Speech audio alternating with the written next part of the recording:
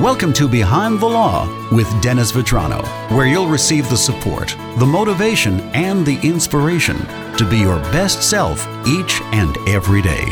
And now, here's your host, Dennis Vetrano. Time again for Behind the Law with Dennis Vetrano. Welcome back, Dennis. Good to see you, Joe. Nice to see you too, Charlotte. Thank you. We're on Dennis's 12 Keys to Success. We continue with number 7. Yes, and I'd like to double back a little bit on the take risks. Remember, this is applicable if you're 18, you're in high school, you're starting into the workforce, you're in college, you're ready to graduate, you're in the midst of a divorce and you're looking at the what's next, or you just got married, or you just had a child. They're apropos in any of these circumstances. Believe me, they're very universal. And I think the funny thing with take risks is a lot of people, even my background was, look, my dad was a telephone worker, my mother was a secretary, came from a long line of, contractors, stonemasons, electricians, plumbers, carpenters. They would always say, well, those sorts of things, taking risks, that's for rich people.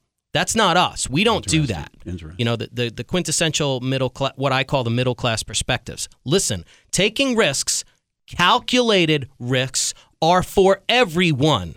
And it can be as simple as choosing a career in radio, or it can be leaving your job to start a business, or it can be going back to school to start a new career, or it can be purchasing real estate or investing in stocks. Listen, taking risks can be as small or as on of a grand scale as you can possibly imagine.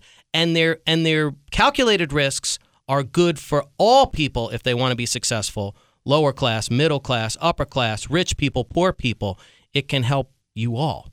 Very quickly before we wrap up this segment, who is the bigger risk taker in the relationship, Charlotte or Dennis? That's a good question.